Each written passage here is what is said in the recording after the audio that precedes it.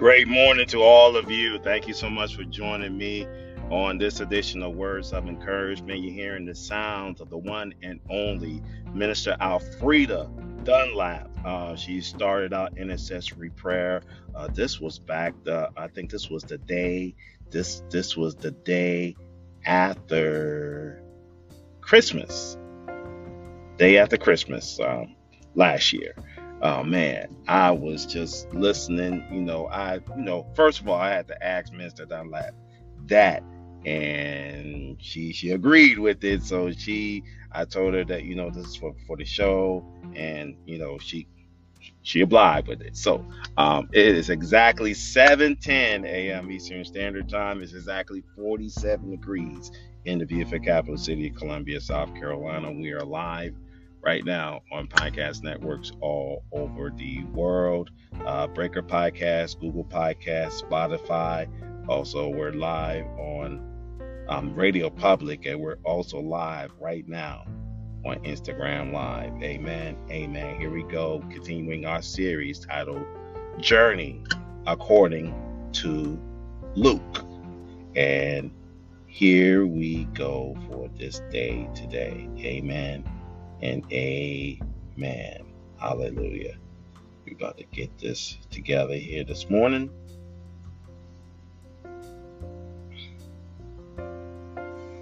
Simon, the Pharisee who invited Jesus home to dinner, only saw Jesus as a teacher, but did not recognize Jesus' real identity as the Messiah that the Jews had been waiting for. In verse 39, when Jesus did not reject the sinful woman's ministration, Simon was so blinded by his prejudge that he didn't even think Jesus was worthy to be called a prophet. In contrast, the woman recognized she could come to Jesus and made whole. She risked public rejection by entering the Pharisee's home uninvited to get close to Jesus. In his patient and gentle way, Jesus enlightened Simon through a parable. He showcases the woman's humble demonstration of repentance, her faith, and great love. In his grace, he restored her social status by publicly announcing that she was forgiven. What a powerful word today on this edition of Words of Encouragement podcast. For the reflection for this day today is, what part of your life do you need Jesus to restore you for? Will you come to Jesus in faith to receive his grace? In what way have you been blinded by prejudge that hinders you from receiving the full blessings of the Lord? The nuggets that I got from this message today, and it showed that Simon, the Pharisee, only saw Jesus as a teacher, but didn't recognize Jesus' real identity as a Messiah that the Jews have been waiting for. So if we go into verse 39 of Luke chapter 7, and it says right here, it says, when the Pharisee which had bidden him saw it, he spake within himself, saying, this man, if he were a prophet, would have known who and what manner of woman this that touched him, for she is a sinner. So when Jesus did not reject the sinful woman ministration, Simon was so blindsided by the prejudges that he didn't even think Jesus was worthy to be called a prophet. So Simon felt that Jesus wasn't worthy to be called a prophet.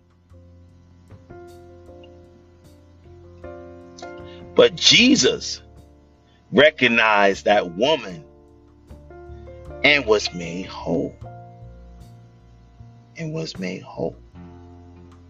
Watch this. She risked public rejection by entering the Pharisee's home uninvited to get close to Jesus. So, when you look inside of this devotional today, it says, she risked public rejection by entering the Pharisees' home uninvited to get close to Jesus. So, you know what Jesus did? Jesus enlightened Simon through a parable. Jesus showed the woman's humble demonstration of repentance, her faith, and great love. So he showcased the woman's repentance, her faith, and great love. So Jesus was patient. Jesus was patient about everything. Jesus was patient about that woman that was entering inside that Pharisee's home uninvited. Uninvited. So the woman recognized that she could come to Jesus and be made whole. So the woman recognized that she could come to Jesus and to be made whole.